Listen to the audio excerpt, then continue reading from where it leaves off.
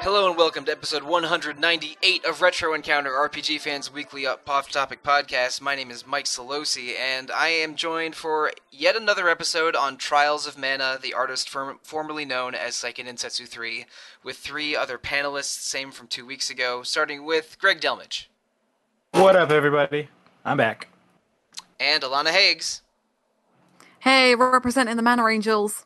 And Zach Wilkerson. Hey there.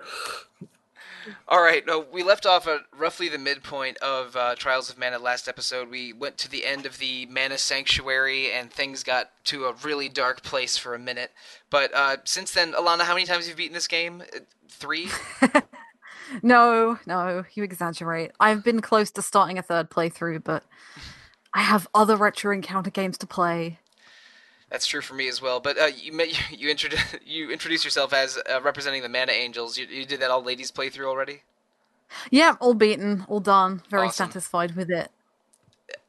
Unironically, I think that was my favorite run I've ever done in this game, which I did several years ago, mostly because it taught me to use skills during regular encounters and not just be a meathead and punch everything.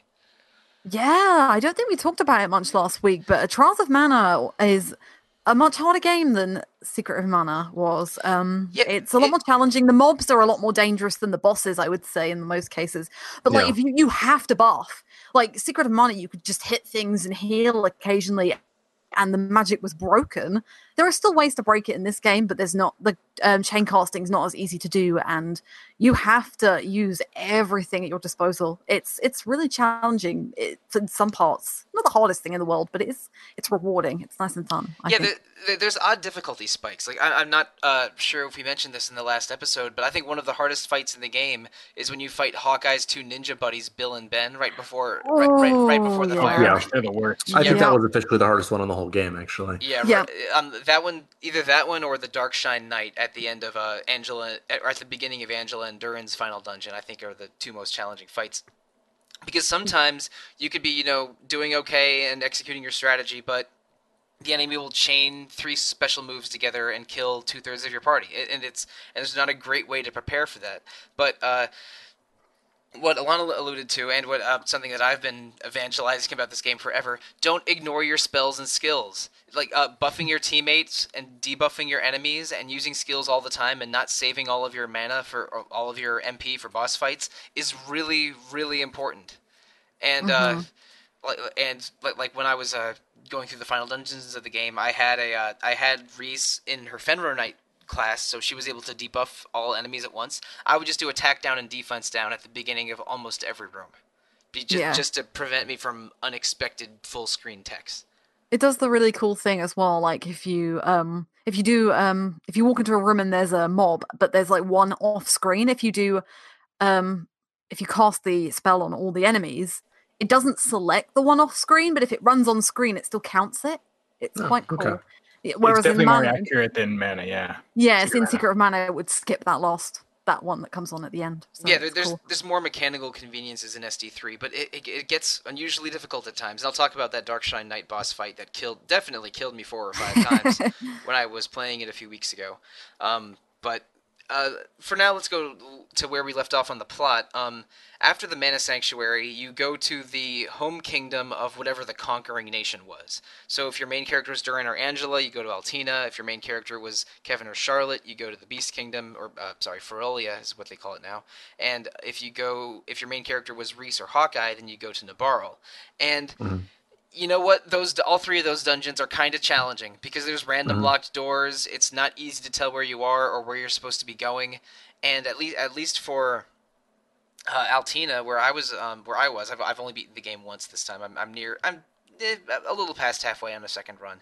But so I was going through Altina, and it's like you have to go down a few floors, through a door that's kind of hard to see, then go outside and around, and then through another building. It was a little confusing for what should have been an intermediate dungeon, or like even an interstitial dungeon. Yeah, I think the castle dungeons actually are a bit of a pain because I was at Ferolia for Charlotte's story, and I definitely got lost a few times because so many of the corridors and the rooms look exactly the same, and a lot of the mobs are really similar. So for Ferolia, you have Yeah. groups of werewolves, and werewolves in this game, I think I said last week, last episode, they're not fun. They are really not fun the further along you get. Especially when have you get those full screen text. Yeah. Yeah. Oh. No, Brutal. werewolves, ninjas, and knights. Those are the three that, and also sometimes the oh shoot, the queen bees that can do the Reese light shot spear. Yeah. Surprise full screen text will mess you up in this game. Yeah, Yep. there's that werewolf, like the moon one. Ludger? One of Kevin's skills. Yeah, and it just can really mess you up if you're not ready for it. Yeah, Ludger's he's at the end of the Moonlight Forest when you're meeting right before you meet Luna for the first time. He's one of those surprise challenge bosses too, but I don't think he's quite as bad as Bill and Ben. No. Once you figure out that he counters everything, then it's pretty easy. And as long as you stay topped up with healing, it's fine. Because he can't heal himself. He's only got Moon Saber, I think. So. Yeah, I mean, he counters every level 2 tech, right? Is that right? I think so. Yeah. He definitely does spells. and Bill and Ben will counter any spell. I'm not sure about level 2 techs, but there's also 2 of them. Yeah. Plus, with the healing, the other thing is you can't exploit it like you could in Secret of Mana. Like, if you timed it right and your character hit 0, you could heal them back up to full health before it registered that they were actually KO'd, whereas this one's like, no, it will heal them, but it won't actually bring them back to life. Yeah, so sometimes it would fire off a spell when they were at 1, and it still wouldn't bring them back drops for to me. 0. Yeah, it's the lag from the special attack you've got. It's like somebody, one of the enemies has used a tech on you, and then you've used a spell back immediately. Yeah, and then you'll die. So it's just the game is trying to catch up with itself, essentially. Seiken Densetsu 3 is not very forgiving about that. Well, yeah, they've got like this interesting system that I do like, but it definitely can be to your detriment sometimes. But the whole queuing up system of text and spells and such, because sometimes you'll be trying to get into the menu or trying to get something done and it won't queue up for you because the one enemy's using a skill, there's another one ready to follow up. You have your 2 AI ready to trigger theirs, and then finally your spell will go.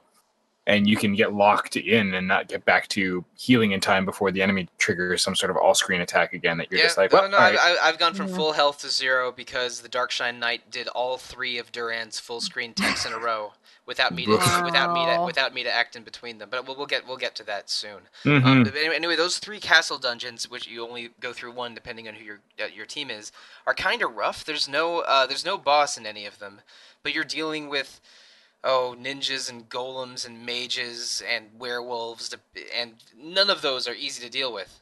Mm-hmm.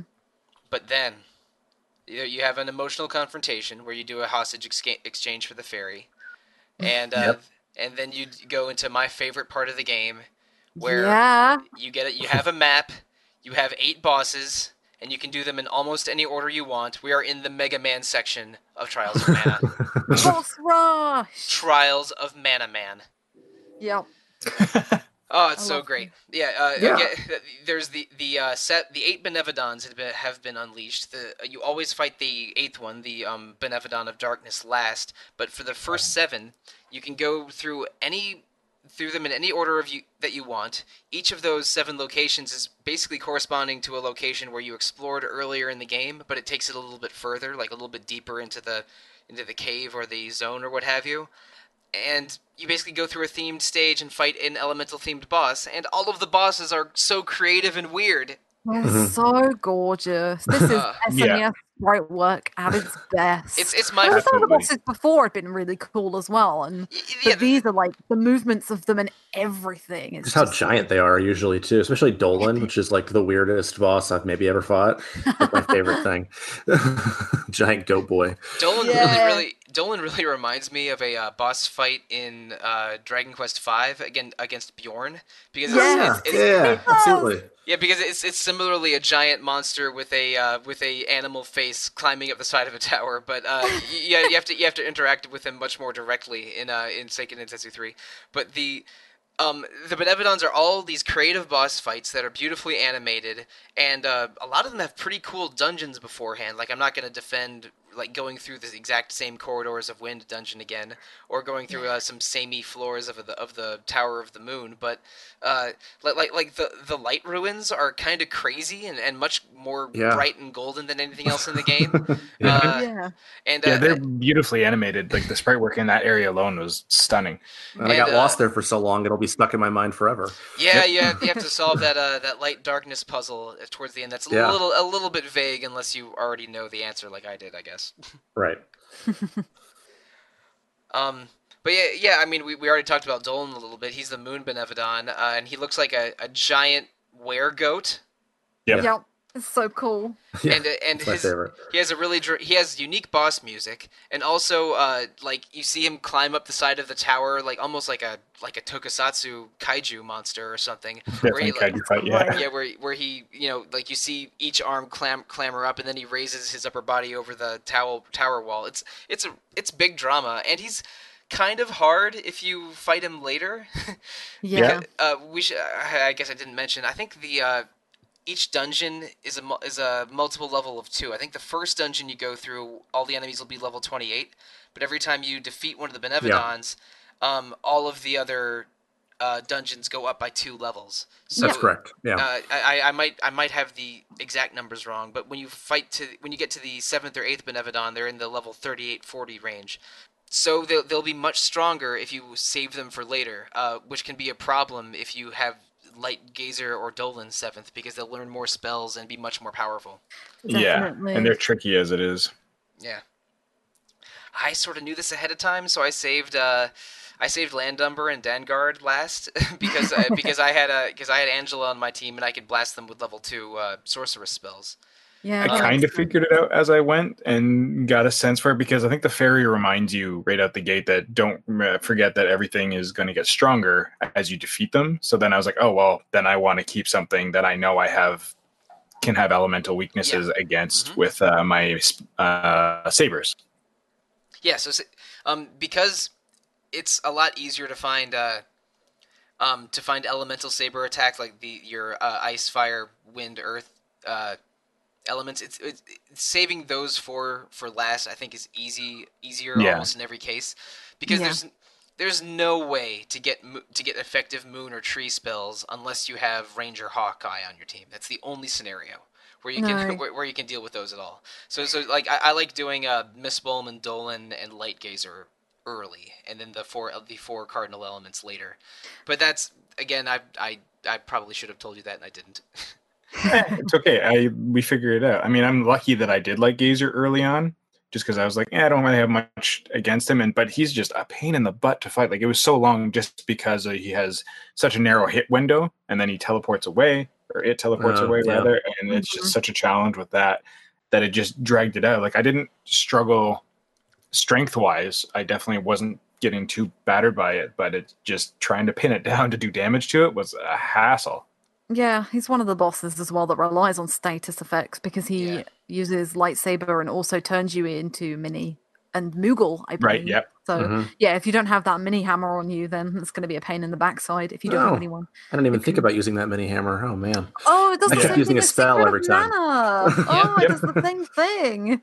Yeah, it was the Moogle hammer in Mana, wasn't it? No, it was the Moogle belt. Was it Mini belt. It was the Moogle belt and a mini hammer. Oh, it was the Moogle belt, yes. Yeah, you got. I'm not sure if there's a Moogle belt equivalent in SD3. There isn't in this. No, you just cure it with using the hammer. You can actually cure every status effect in Trials of Mana by using the hammer. Oh, really? Yep. Oh, really? Awesome. It also resets all of your buffs and debuffs. Mm-hmm. So if you ever get stat down, you can just use the hammer and it'll make you mini. And then if you use it again, it'll make you big. And to think I was using Mama Poto oil like a sucker. Yeah, but Mama Poto oil is useful because by the end of the game, you've got so much money you don't know what to do with it. Yeah, exactly. There's a definite curve at one point where all of a sudden money stops mattering. It's a little bit weird because when you're fighting the Benevodons, you do meet a couple of cat merchants in this game. They do not have bang and dance moves like most of the other merchants in Trials of Mana.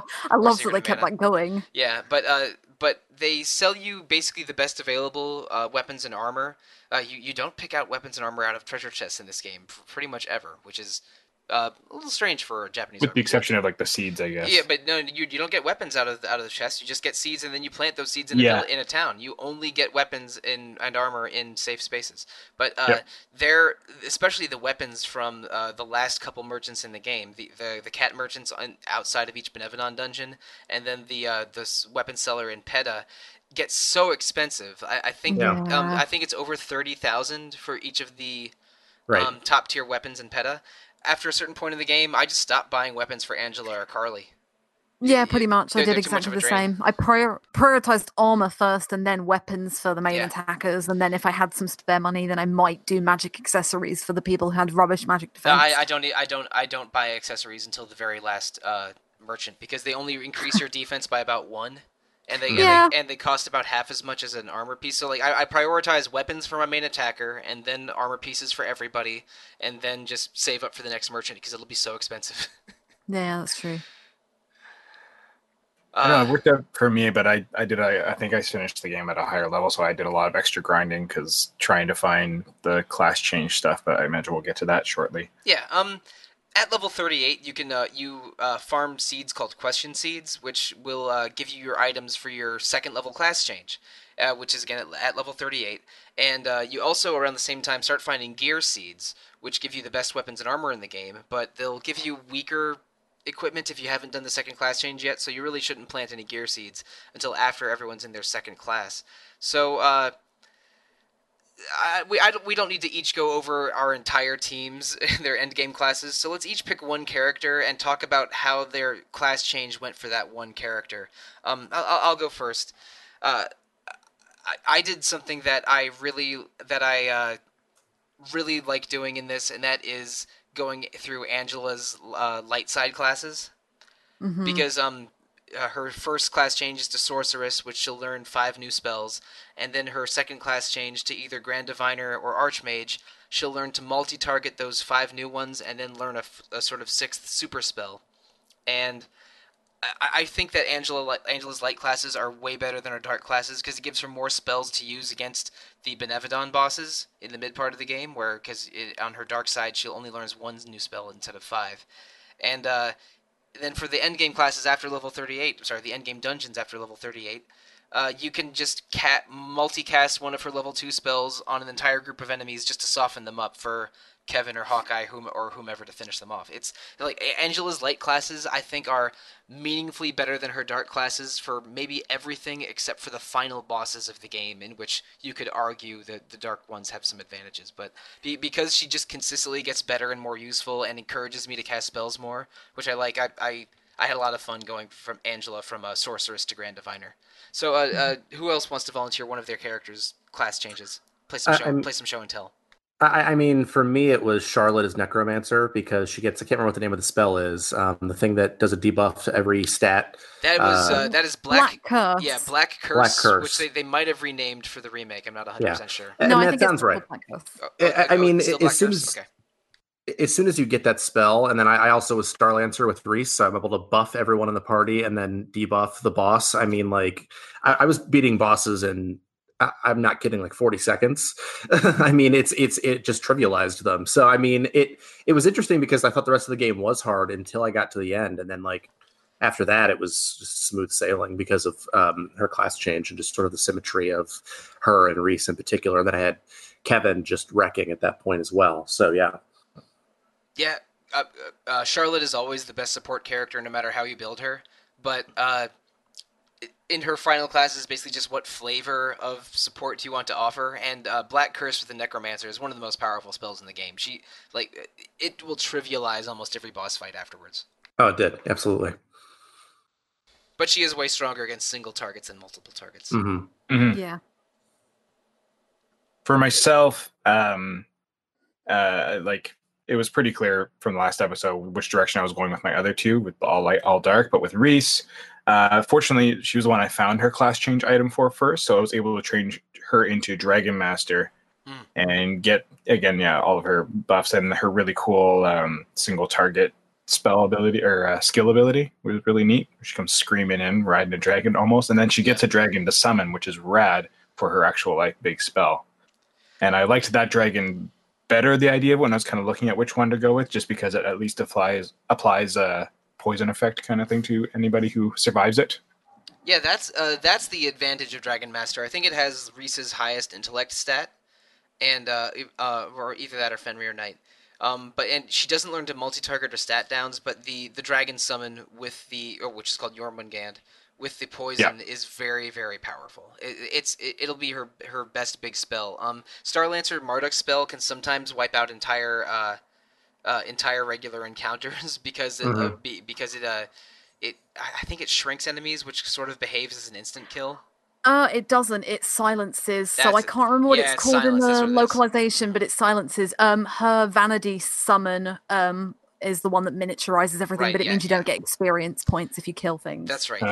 Yes. But yes, some like silence is very powerful too. But Dragon Master does have higher intellect than Starlancer, and the poison is noticeable. So it's the reason to go Dragon Lancer is that Dragon Summon. I also had Lys going dark, but I did Fenrir Knight so I could debuff everyone. And I think Fenrir Knight has like 1 point higher of strength than Dragon Master. I think. She also has a dog in her artwork for Fenrir Knight. So. Yeah, I think she's wearing either a dog or some elaborate furs. I'm not sure. Yeah, I think it's like a wolf fur or something like that. But yeah, it was either or for me, but I just thought that was the better way to go. Get the dragon that just vomits all over everything and leaves poison, and I figured it is powerful, they could counter most of the things I was fighting were bosses, I felt anyways, although I definitely would have been more useful in a lot of the random encounters, but I just figured having the single target debuff was fine enough. Yeah, for bosses, for bosses, single target is enough. But it's like, what do you want to do when you fight a big, maybe a room that could be problematic? Do you want to have the dragon vomit poison everywhere, or do you want to give them all attack down or defense down? And if I think I went the other way, I'd have someone who does an all-party buff or all-party debuff at the very least, which I had neither of. I just had single buffs and single debuffs in my group. Actually, I had no buffs at all except for sabers. Right, so Alana, what's one class change in the second half of the game that was eye-opening or notable for you? Well, actually, you said my Angela one, and Zach said my Charlotte one. So I guess I'm completing the Rhys cycle because I picked Vanadis. So yeah, I mean, the reason I picked Vanadis was because I picked Starlancer last time and decided I still needed a buffer. The single target buffs actually benefit the girls' party, I think, because really the main thing you want to do is get a mental up or mind up on Angela as quick as possible so she can start casting straight away. And then for most bosses in the second half of the game, because I had Charlotte as my main character, most of them were magical anyway. So really it was just a case of putting mind up on everybody and then attack up on Rhys and then just Light letting shot loose. Spear. Yeah, exactly. And she has one of the best full screen texts in the entire game. It's ridiculously good. That's the reason to use Vanadis Rhys. Is she's the only one of Rhys's final classes that has a full screen level 3 tech, and it's also the Rhys class with the highest strength. So it is basically, it gives her a full screen tech that's as good as Kevin's or Duran's, which is awesome, because I mean that's the best thing about Duran, is that he gets a bunch of gets a bunch of full screen text late in the game.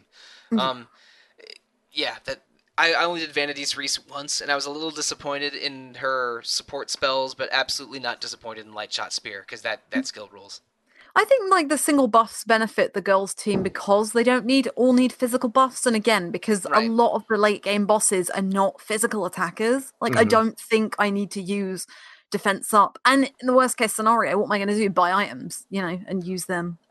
She was really, really good. She was wiping things out really quickly, but Angela is where I put all my focus into anyway, because I knew she would be wiping out mobs, and her doppelganger spell is really, really, really good. So yeah, I think I might have mentioned this in the previous episode. Angela's a little bit one-dimensional, but her one dimension is just nuking enemies with elemental spells, and that's great.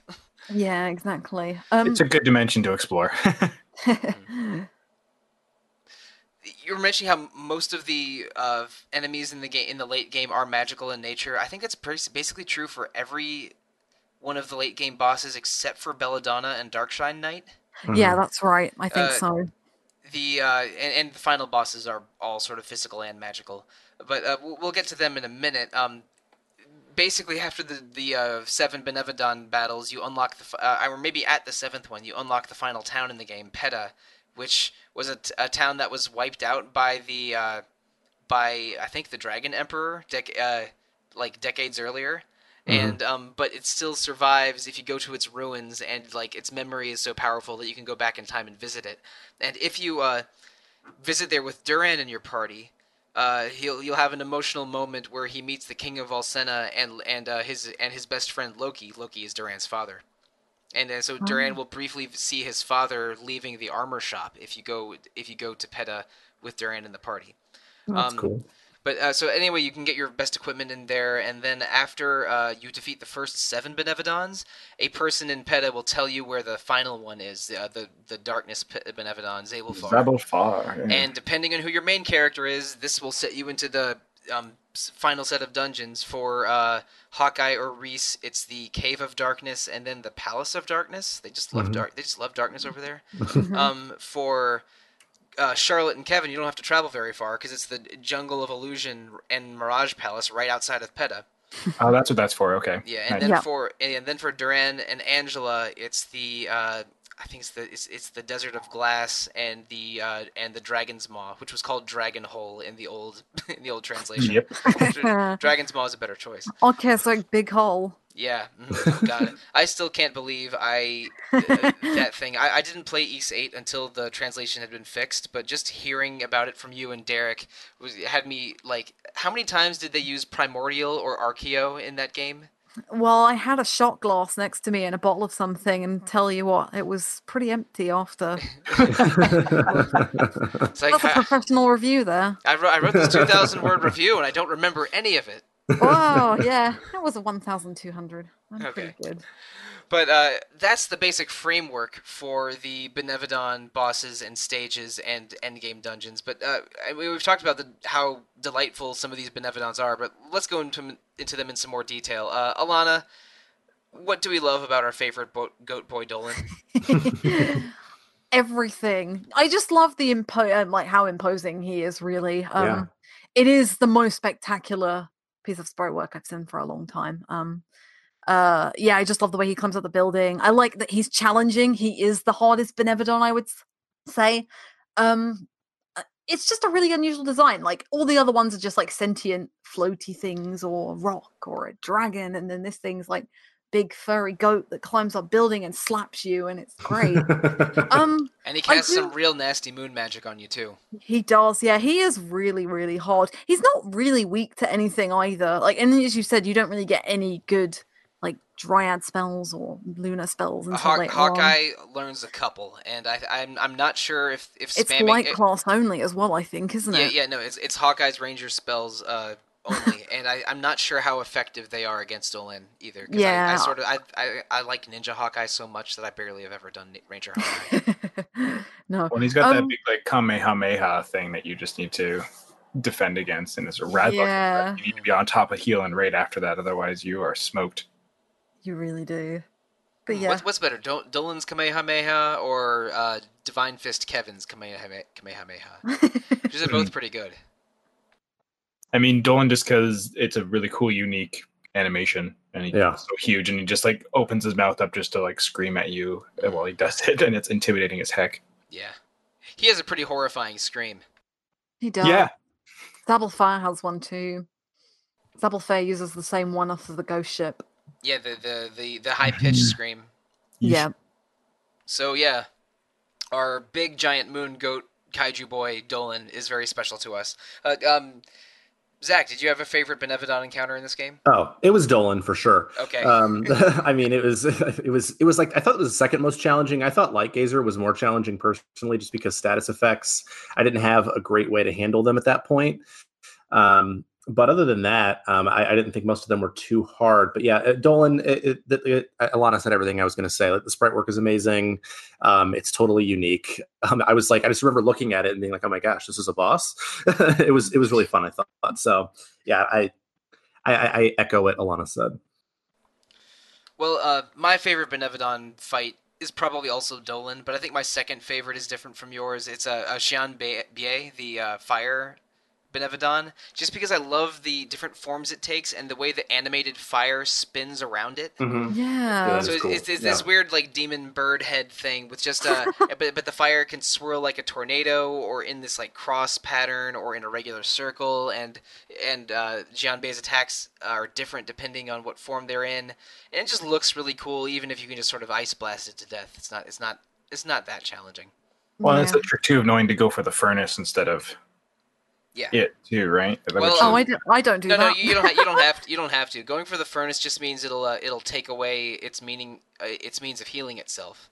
Yeah. I just kill it quick. If you can get it killed quick enough, I guess that wouldn't really matter. I was just glad it didn't go like a Son of Sun kind of route where you had to like roulette pick which friggin' fire was the actual weak one. Oh no, Son of Sun is a puzzle boss of a very special nature that you don't. Fortunately, nothing in Trials of Mana is like Son of Sun, but Jianbei is a pretty cool daughter of Sun. It was neat. True. But mostly I like how that boss animates and not how it fights necessarily. Greg, did you have a favorite Benevodon? I mean, I really appreciated how much of a breeze Mistpalm was. It was the second to last one, and I was like, it's going to be tough because it's Dryad and whatnot, but it really didn't do much of anything. But I do like how it looks. But I liked Figmund. It was the first one I went against, so it was definitely the easiest in a lot of ways, but I liked how at one point he just left the screen and then came back on the underside. I thought that was a neat little thing where it can keep getting at you and get at it. Yeah, if you don't have a spellcaster for that section's a pain. Yeah, I think it went under like 3 or 4 times for me because I didn't have any major spellcasters. Yeah, it went under for me, and I think it died before it resurfaced because it's like, okay, I guess I'm just going to keep casting Explosion with Angela. No change in plan. Yeah, for me, unless I got my skill up at the right time or had... there's Tesla oil, which gives you the max out so you can target it with your special abilities. Yeah. But I didn't really have too much others. The same effect as the Aura Wave spell that Kevin and Hawkeye can learn. Yeah. Rad. But otherwise, I just thought that was kind of a neat dynamic trick that the developers threw in there to kind of mix up the boss battle. You mentioned Mistpalm being a little bit easy. I don't know. I think it's a little hard, especially if you let poison hang on a little too long, because Mistpalm can poison everyone pretty quickly. That's true. I just found it wasn't hitting me very often. It was weird. But also, it doesn't do a lot of damage. It was the first one I fought, and I was something like 7 levels under leveled, so I struggled a little bit. I thought it was kind of a damage sponge. Like I feel like that was one of the longer ones to take down from it definitely is. It just doesn't dish out as much damage unless you let it poison you too much. But I did it quite late. You can drag out, I guess. Yeah. I suppose that's fair. I guess also I like to watch Mistpalm's facial expressions because it goes from being a happy pumpkin to an angry pumpkin to a sad pumpkin. Yeah. It's just really, really cute. It's a good throwback to that enemy in the Dwarf Village in Secret of Mana. It was very in a lot of ways. Oh yeah, I forgot about that. Yeah. Oh, Tropico. Yes. Yeah. The arms are exactly the same. I think I remember thinking that when I fought it. I also want to mention Dangard as well, which is the Wind Benevodon, for being a really cool fight on the back of Flammy. Yeah, that one is also a huge damage sponge. I think that's usually that one overstayed its welcome for me. Yeah, that fight usually the one that lets that last the longest for me because you also have to recast your buffs every time you change perspective. And that was annoying. And it'll be like fighting it with Flammy on the left versus on the right versus in the foreground, and the fighting on the back of Flammy. And the transitions are cool, but they're annoying. Is like, all right, I gotta cast Earth Saber again. I always do it. I usually do it last as well because it's probably the easiest one. I would say it doesn't do a lot of damage. It just takes too long again, like Mistpalm does. I don't remember which one I did last, but I remember having the easiest time with Figmund just because it decided to like leave the floor and have me continue casting Explosion on it. Yeah, Figmund was my last. Yeah, Figmund was probably one of the easier bosses. The biggest gulf between the dungeon and the boss because the dungeon has the Copper Knights, and the Copper Knights can full screen tech and kill you in one hit, and I hate them. Knights, ninjas, werewolves, and bees can full screen tech you and kill you so fast. At least I knew there were werewolves in the Moonshine Tower. At least I knew what I was getting myself into. I didn't have any issues with the knights before that dungeon. And then you go to the Ice Labyrinth and you just walk into a room and they're like, oh, here you go, full screen tech. Oh, Wasn't ready for you. Nope. But you get question mark seeds. I don't know what to call them. Do I go seeds? Yeah, I always call them. It's a good place for that. Yeah, I always start getting the question seeds, and I'm not sure. I'm not sure if you can level up if it's 18 and 38 or 18 and 36, because I remember I've seen it in multiple places. It's 38. 38, yeah. That's what I thought it was. It is 38, yeah. All right, yeah, but anyway, I start fighting them right after you beat the first 7 Benevodons, because there's an enemy in every single endgame dungeon called Beholders, which are these big purple eyes that are guaranteed to drop a question seed. I think at a 60% rate if you kill them last in the group. Yeah. I don't know. For me, it felt like 20%, but yeah, it took me a lot longer than it should have. It's I farmed those, and once I have everyone in the final class, I farm either Great Rabbites, Night Blades, or Greater Demons for gear seeds. And the werewolf drop them as well. Oh yeah, that's right. Yeah, that's right. Yeah, but where do you fight werewolves in the? They're in the Forest of Illusion. Okay, all right, okay, yeah. Got it. The Dark Cavern or whatever. Oh yeah, they're in the Dark Cavern as well. Oh, okay, yeah. well I was in the Glass Desert, so I guess I was in the one place where you don't fight strong demon werewolves. But too hot for the fur. But the grinding for gear seeds is the only time I really do any grinding in this game, and I actually got enough gear seeds. I think you need 12 to get everyone's best equipment, and I got 13 or 14, but I got sick. I got bored of resetting the day to try and get the last 2 pieces of equipment. So I only got 10 of the 12 best equipment items for my party this time.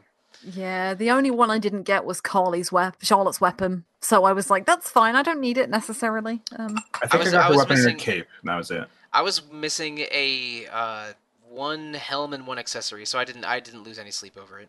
Yeah. And I didn't get Durin's best sword, but I got all his armor and I got everything for Reese. But what was keeping me grinding is I just could not get a duelist tag to save my life. I kept getting battler tags or Glipnirs. And I was like, I don't need either of these. Stop it. And then finally I was getting Charlotte's, but then all I was getting was her bottles. And it just took me so long to get Durin. I had Reese for ages and then finally started getting stuff for Charlotte because I just also wasn't getting anyone dropping them. So that's why I finished the game at level 49. Yeah,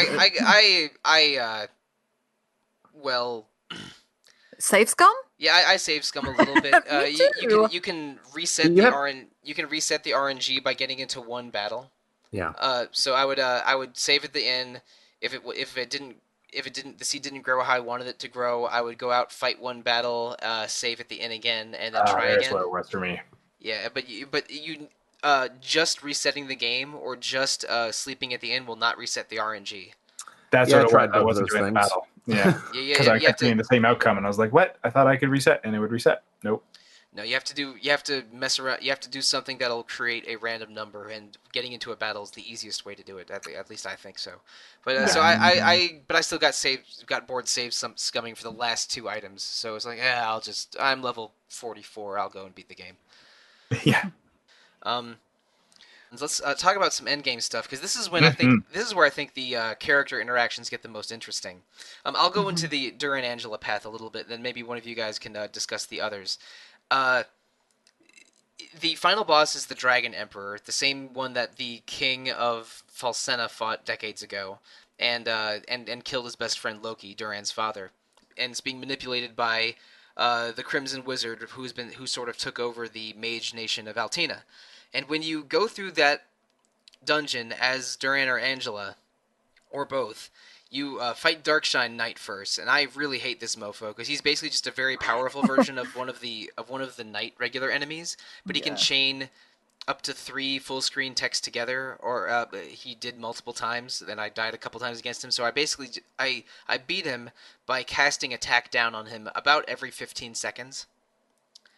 and then just keeping the pressure on so that when he chained 2 or 3 together, I would be just left with about 100 HP instead of dying.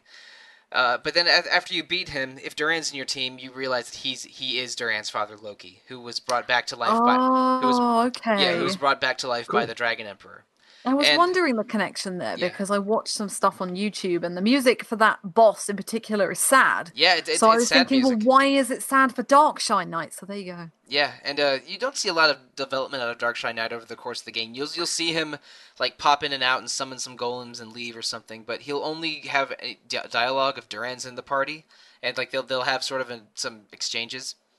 And but anyway, and the final boss of Dragon Maw is the Crimson Wizard, which is he also has some cool interactions with Duran or Angela if you fight them with him. If it's with Duran will talk about finally getting revenge and finally class changing and overcoming him. And if you defeat him with Angela, he'll mention that he was just like her. He was a person in the kingdom of mages who couldn't use magic. And unlike Angela, who suddenly like used magic to teleport away and learned magic from the spirits, he he was given a lot of magic by becoming a tool of the Dragon Emperor. And and what motivated him to do all these horrible things was because he had the same feelings of inadequacy that Angela had, which I thought was a surprisingly cool moment out of Angela's story, which I think is, I don't know, maybe among the more boring stories in this game. Yeah. And also the Dragon Emperor, I thought that both the Darkshine Knight and the Crimson Wizard were easier than him. I'm sorry, were harder than him. The Dragon Emperor is not a very challenging boss at all. I walked all over him. It is an impressive sprite again, though. Yes, it is a huge, cool sprite that will attack from the foreground sometimes. Mostly he's a giant humanoid demon-like dragon. It's a cool fight, but it's not very challenging. He can cast Ancient, though, the most powerful spell in the game, which Angela can learn. Oh, yeah. So you just gotta just make sure your magic defense is up or his magic attack is down, and it'll be fine. Cool. So who did Kevin or Charlotte's story and wants to comment on that a little bit? Yeah, sure, I did.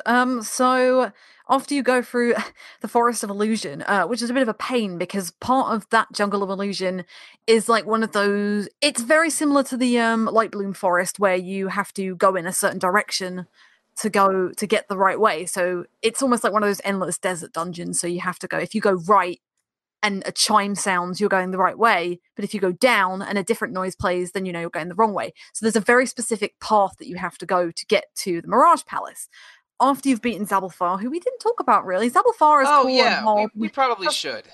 Yeah, we can talk about him now. So Zabulfar is an extremely cool fight and is a bit of a two-parter. So the first phase is just the two Jester heads, one red and one blue. It reminds me of Twintania from Ocarina of Time a little bit.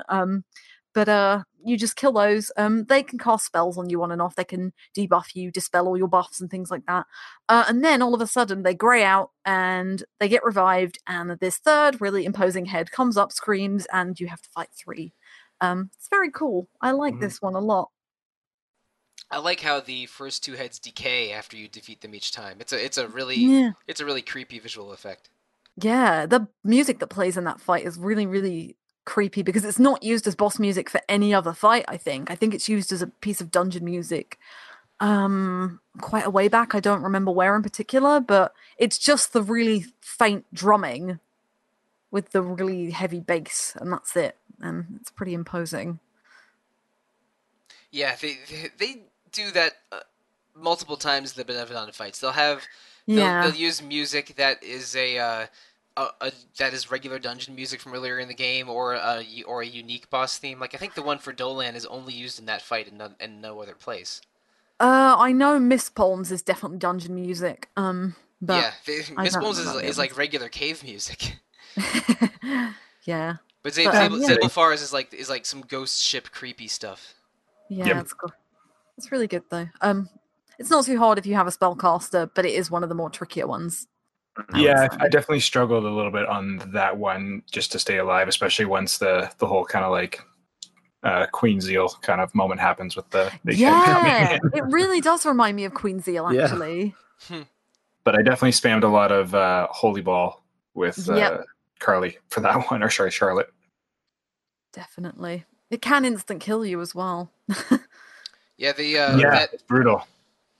The Annihilate spell, which used to be called Death Spell in the old translation, it's a guaranteed 999 damage if the caster is a higher level than the target. and Angela can learn Annihilate in one of her final classes. So if you're the final bosses of the game are all level 50. So if you level up to 51 and have Angela in the Rune Mancer class, then she can do a guaranteed 999 on them. But you do not need to be level 51 to fight the bosses here. Good grief. But yeah, Zabulfar's cool and strong. But once you've beaten him, and in Charlotte's case in particular, you now need to go to the Mirage Palace. You get a Mirage Mirror, I think it is, which uncovers an illusion right at the end of the dungeon, which reveals Goramond, who is the jester who's responsible for capturing Heath and the death of Kevin's best friend. This boss is okay. It's one of those trick ones, so he splits into 3, basically. Don't cast multi-hit spells, because if you do, the illusions will cast back at you straight away.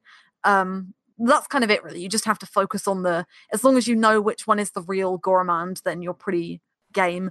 He casts a bunch of status effects as well at the same time, which is a pain in the backside, but he's not too bad. Goramond is really strange because he's kind of just like a folly, and I think that might be the case for most people's main villains. So Goramond talks about the Masked Mage quite a lot, and this is where you meet them. So I think he's still called the Masked Mage in the localization anyway. You don't fight him until the very end. He's the final boss. He becomes the Dark Lich, which is a reoccurring boss in the entire series and has the really cool music from Secret of Mana. But yeah, the Mirage Palace is it's a unique dungeon, whereas like the Dark Castle was pretty straightforward, and it was just about breaking down barriers, which I'm sure we'll talk about in a minute. And I don't know what the the Dragon's Maw is like. It's probably just caves and lots of knights and pain in the butt monsters. But Mirage Palace sees you go in, and there are 7 orbs around this central pedestal which you can use to save, and 7 pathways. Now the top one is locked until you light all of these 6 other orbs, and you go down each of them, and they basically make you replay part of a dungeon from each section of the game. So the bottom left, left is like the gemstone caverns from the very beginning of the game. One of them is the Wanderer Forest from when you're going to fight Mistpalm. And a couple of them have bosses at the end. One thing we failed to mention is that in these dungeons, you have to fight reoccurring 3 bosses that you've already fought before. They're basically resurrected versions of bosses, but harder. So some of them it's the same way in Dragon Maw. You fight you fight recurring bosses from different parts of the game, including the Jewel Eater, and but Dragon Maw is a little bit, if anything, more annoying than the Mirage Palace, because every single time it's like you go and fight one of the bosses, and you have to go back like halfway to the entrance and find the new cave opening that's opened as a result. The Dragon Maw is my least favorite dungeon in this game. I'm sorry, I should say least favorite dungeon of the end game dungeons available, because the Darkshine Knight battle sucks, and because it's the most annoying to navigate. Oh, right. Yeah, that doesn't Crimson Wizard has a lot of magic spells, but he's not as annoying as the Darkshine Knight. Yeah. So once you've done all of those 6 paths, you've got to the end of the Mirage Palace, and the boss at the end is Heath after you fight Gorva, which is the one off the Dark Ship.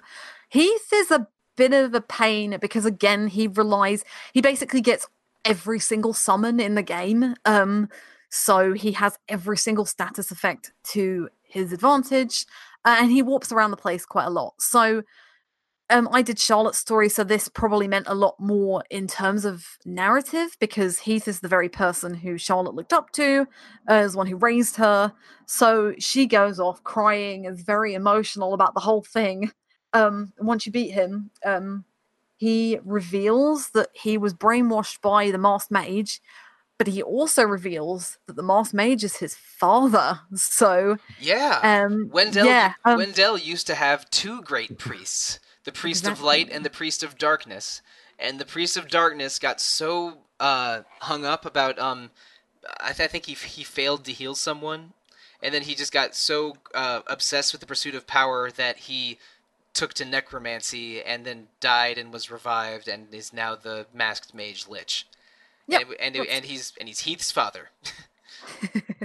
Yeah, but Heath so Heath sacrifices himself, and I'm assuming it depends on what story path you take, because if you remember at the beginning of the game, after the barrier is broken, the Priest of Light is taken ill. Right. So if you have Charlotte in your party, you find out that Heath's sacrifice means that he killed her, basically, killed the Priest of Wendell. So yeah, but you don't find that out yet until the end of the game. But yeah, Mirage Palace is I think it's a cool idea.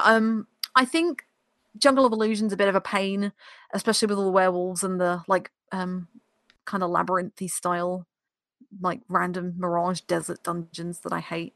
If I'm going left, make me go left, not make me go backwards. I hate them so much. But yeah, it's not bad, and I do like the idea of reusing areas, because I found Mirage Palace more interesting than I did Dark Castle or Dark Cave, personally, which was my first playthrough for this game. Right. I think Dark Castle's pretty cool, just because it's at least a cool environment. And Dragon Maw looks kind of gorgeous. I just hate how it navigates. If I have a favorite set of final dungeons in this game, it might be Dark Castle. Okay. I mean, I like the reflective, like, sort of surfaces, and yeah, I mean, I just think it's like it's a unique aesthetic in the game, because most of the time you're outside. I mean, or you're in like a dilapidated, like, old-looking medieval castle. So I thought it was cool. And Zach, you had Reese as your main character for your run. I did. So what was the Dark Cave and Dark Castle like? So the Dark Cave I actually found incredibly annoying, because I got, like, turned around in it like maybe 3 times, and I kept walking the wrong way. And, like, there's like a place in the Dark Cave where if you, like, go through the wrong passage, it takes you back to the beginning of the Dark Cave, and you can't go through there again. Yeah, there's like a lot of one-way entrances. Right. Once you go through, it's gated, and you have to walk your way back around. Yeah. And so I found that a little bit frustrating. And I actually, for me, I thought Reese's story was sort of meh. I mean, it's not really related to her too much. I mean, like, her brother Elliot is kidnapped at the beginning, but, like, you end up facing off with this guy named, I think it's the Dark Majesty in this one, right? His Dark Majesty, is that right? Correct. Okay. Who Belladonna is all about. Right. And he's like this, like, resurrected, like, prince from the underworld who there was a prophecy about when he was younger that he was going to be like destroy the kingdom. And so they, put him in a dungeon. And then, of course, he destroys the kingdom because they put him in the dungeon. I don't know. I mean, I wasn't super impressed by the story beats with Reese's story there. The other ones sound more interesting to me. But it's hard for me to talk too much about the bosses, because, like, Belladonna in particular was a boss that I beat in. I mean, it took me no time at all. With Charlotte and Black Curse and Reese with Starlancer Reese. That will end the boss's life very fast. Yeah, I mean, none of them were challenging. I mean, the very final boss, which I'm sure we'll get to, took me some time at least, but the other ones just didn't.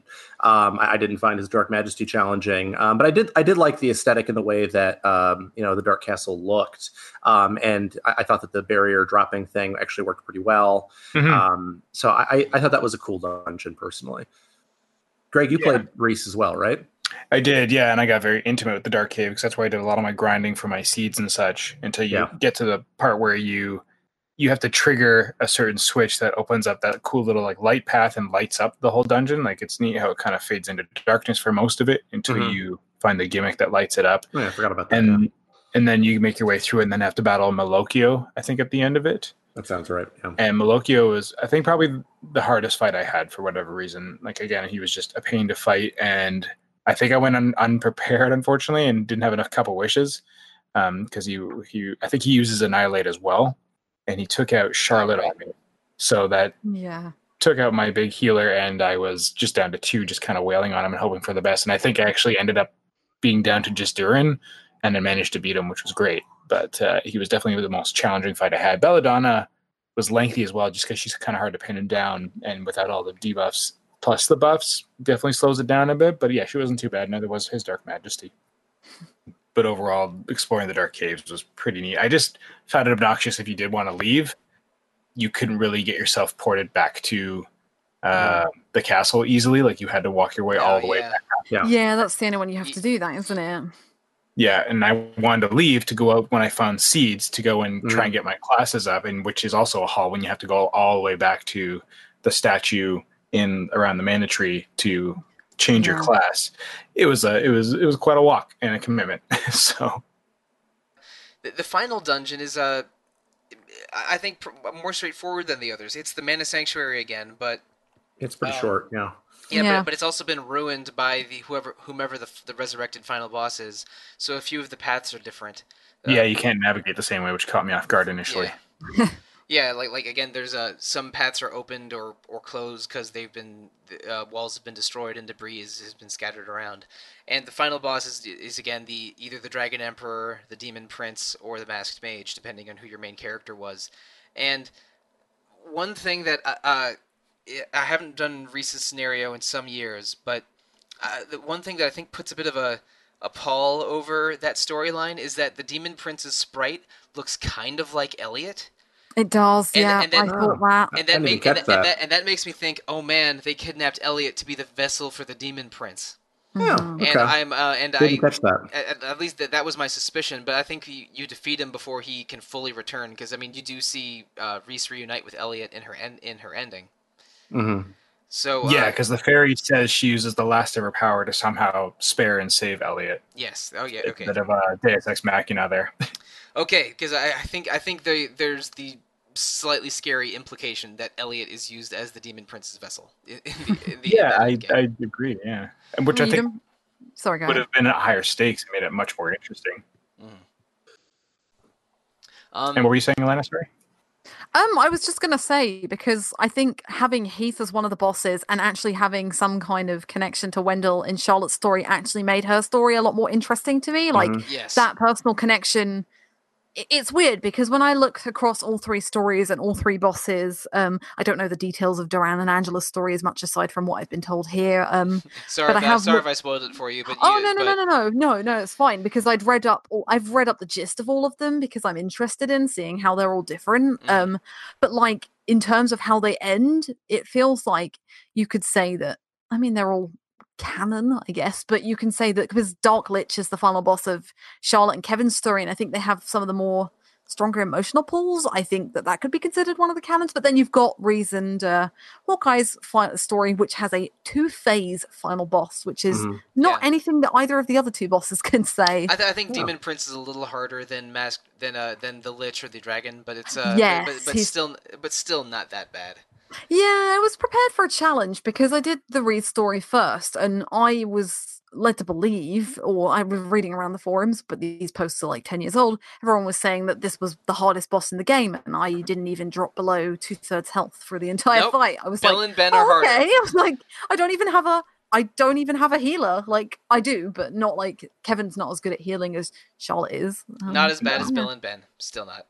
Nope. Yeah, because it just like Bill and Ben just can chain those abilities awkwardly, and it just can really mess you up. Where this doesn't really happen as much with his Dark Majesty. And you won't have so many more tools at your disposal too. Definitely. Exactly.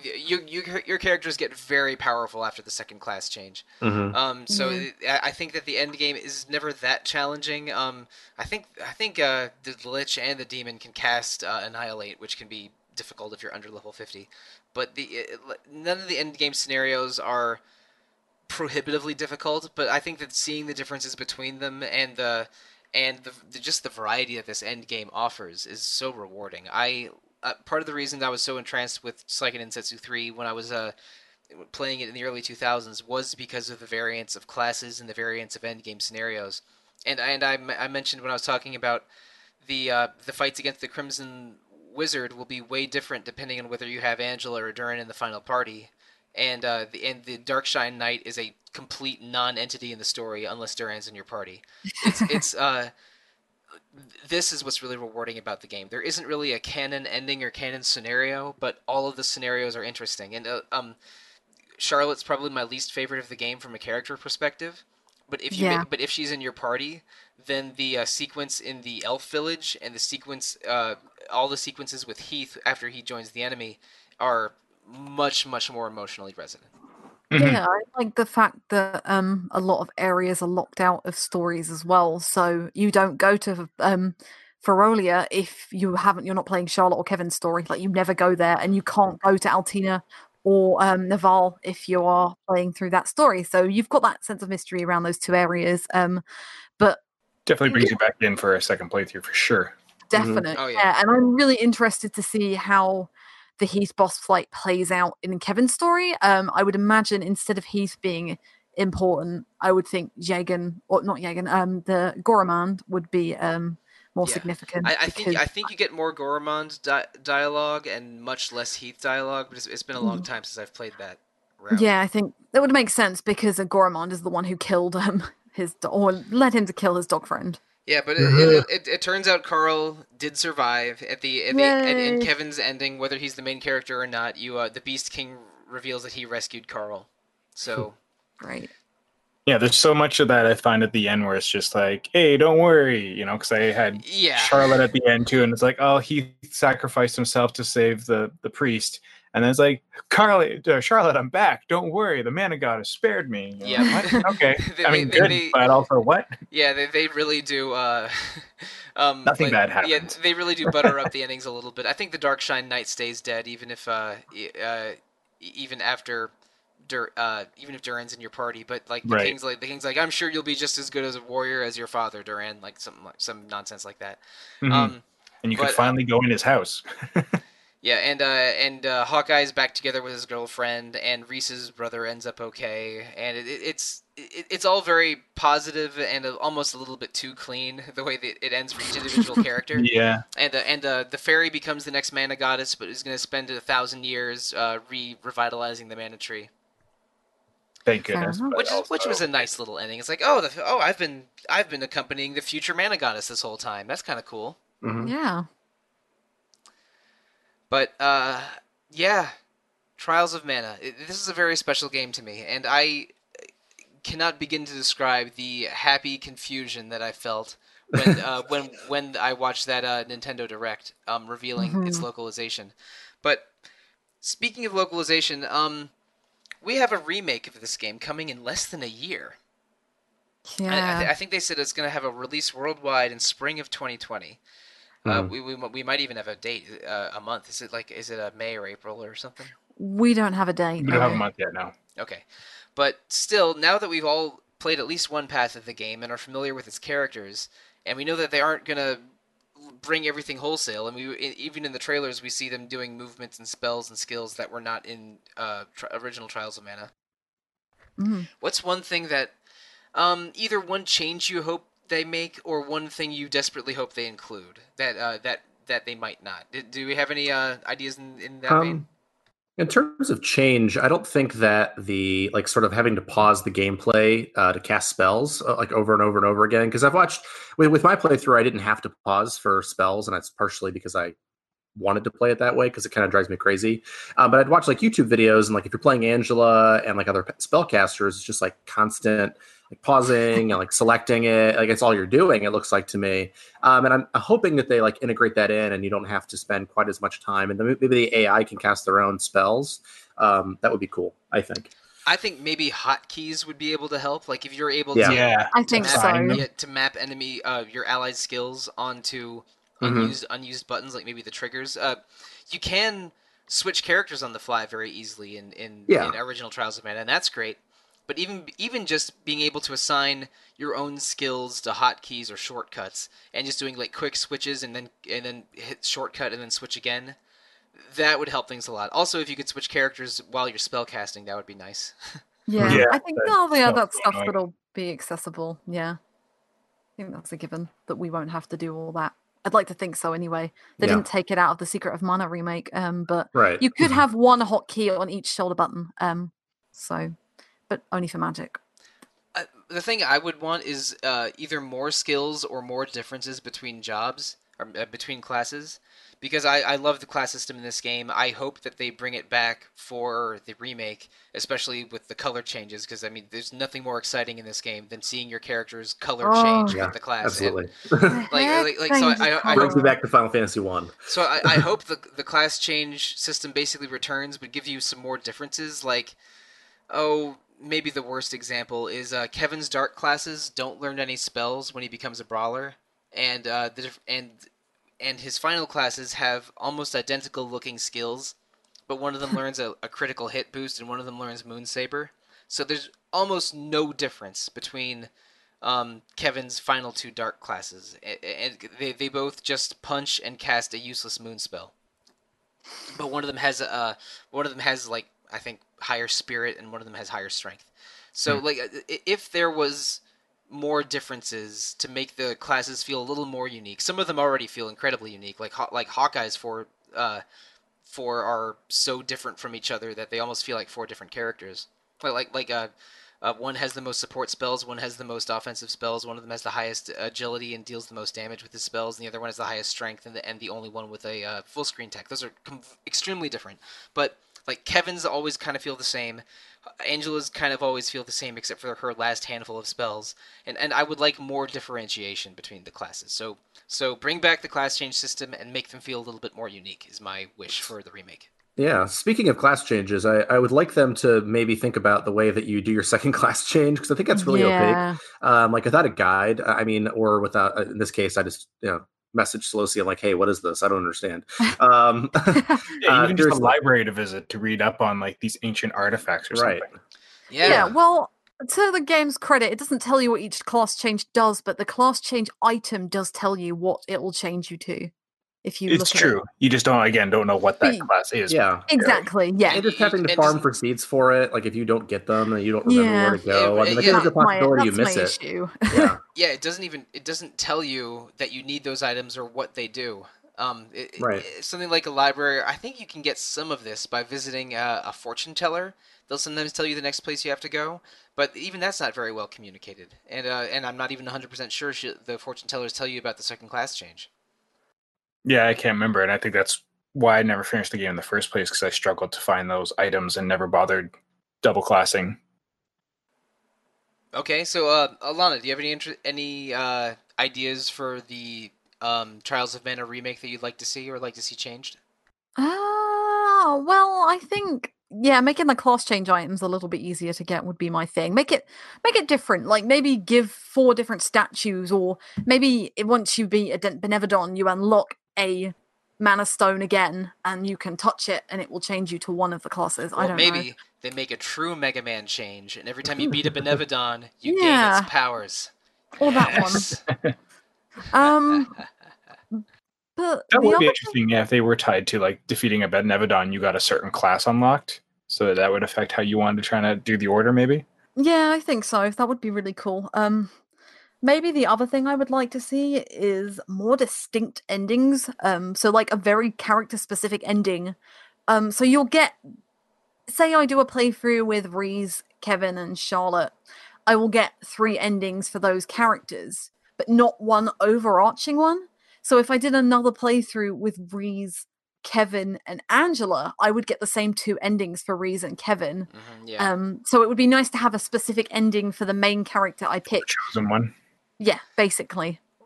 Maybe, okay, this is getting real weird. Maybe they could customize your ending based on some in-game choices you make. Like, if you have...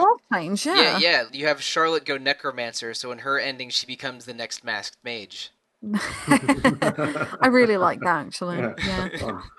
I also just want to see what the Benevodons look like. I want to see how fluffy Dolan is. I want to see my lovely little pumpkin head grinning away as he slaps you with his tentacles. Like, I just want to see it all. But also, because the Secret of Mana...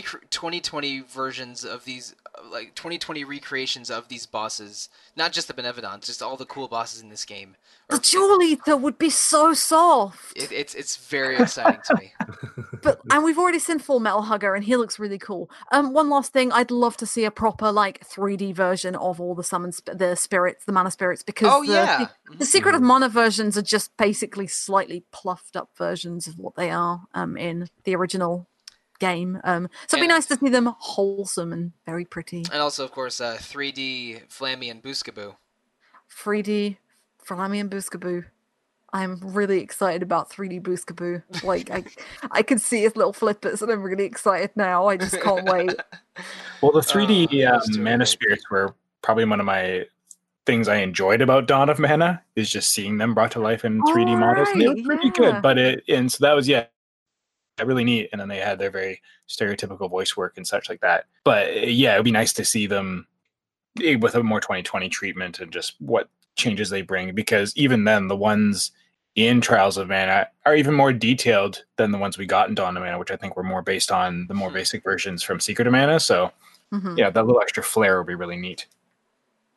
Yeah, I'm looking forward to how the Mana Spirits look also. So there's a lot to be excited for 2020's Trials of Mana, but 1995's Trials of Mana is pretty good, and now that all four of us are keenly aware of where it comes from, I think that that makes me only a little bit more excited for the future. It's again, this is one of my favorite JRPGs. I'm so glad that there's now a legal, easy way for people to experience it, and I mean, $40 for 3 games that are 24 years old or longer is you know a little, I think, a little pricey. I would feel better if it was 30, but Bone special. yeah, still this is a special game, and I don't regret the purchase one ounce. Are you grabbing the physical version? Maybe eventually. I don't need more clutter, honestly. Yeah. I'm moving. I used to be extremely attached to physical media, and now I'm getting less and less attached almost every year, just because I live in a space that I own, and seeing it get increasingly cluttered is troubling. Agreed. But okay, I think it's about enough of Trials of Mana for this episode. I mean, I think we universally liked it. I mean, Absolutely. Most of our complaints are of the nitpicky variety.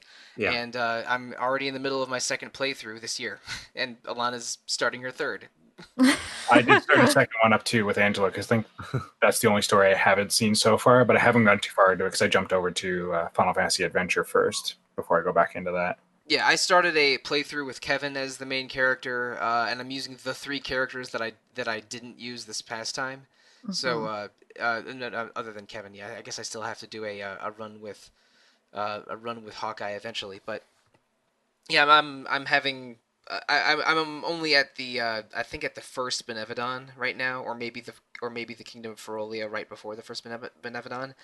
In the second run, but I will finish it later this year, because eventually I'll get tired of Trails of Cold Steel and Final Fantasy XIV, but not soon.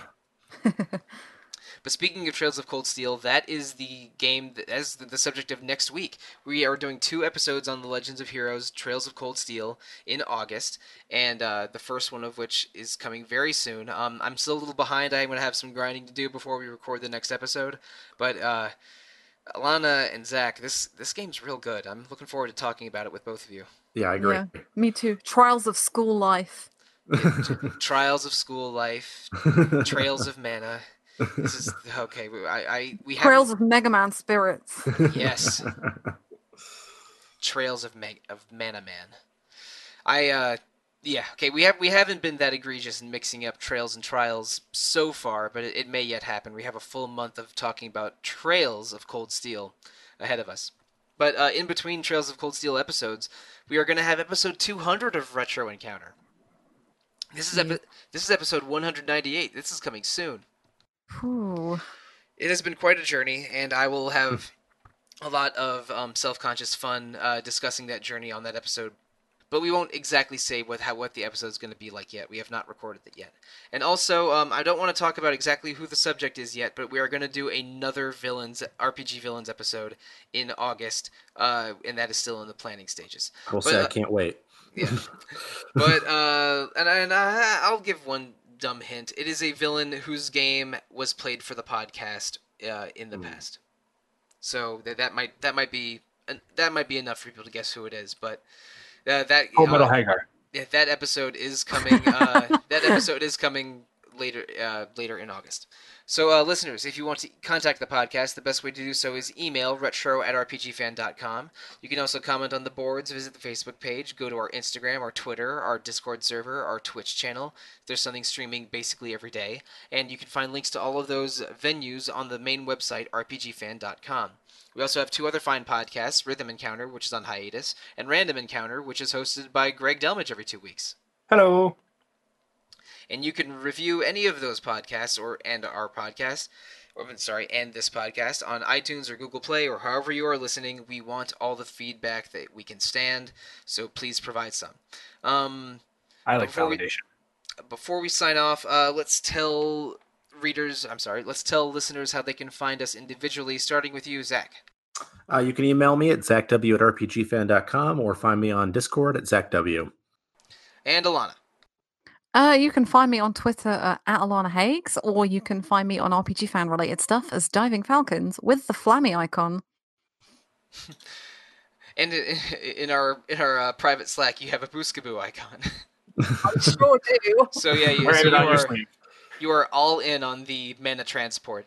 I went from one Kappa to another Kappa, and I'm very happy about it. All right, and Greg, how can listeners reach you? At Greg Delmage, pretty much anywhere. At GDelmy on our Discord channel. All right, that's about it. Listeners, if you want to reach me directly, you can find me at The Real Monsoon on Twitter, or Monsoon Mike on Discord, or just Monsoon on RPG Fans forums. This has been quite a trial, but we made it through okay. I'm sad to see it go. Not gonna lie, I like having the excuse to play it. Yeah. Yeah, me too. Now I'll just have to play it without a good excuse, which will happen anyway. Just as soon as I bring darkness back to Norvrant. Thank you, listeners. Yeah, exactly. Thank you. Good night and good luck.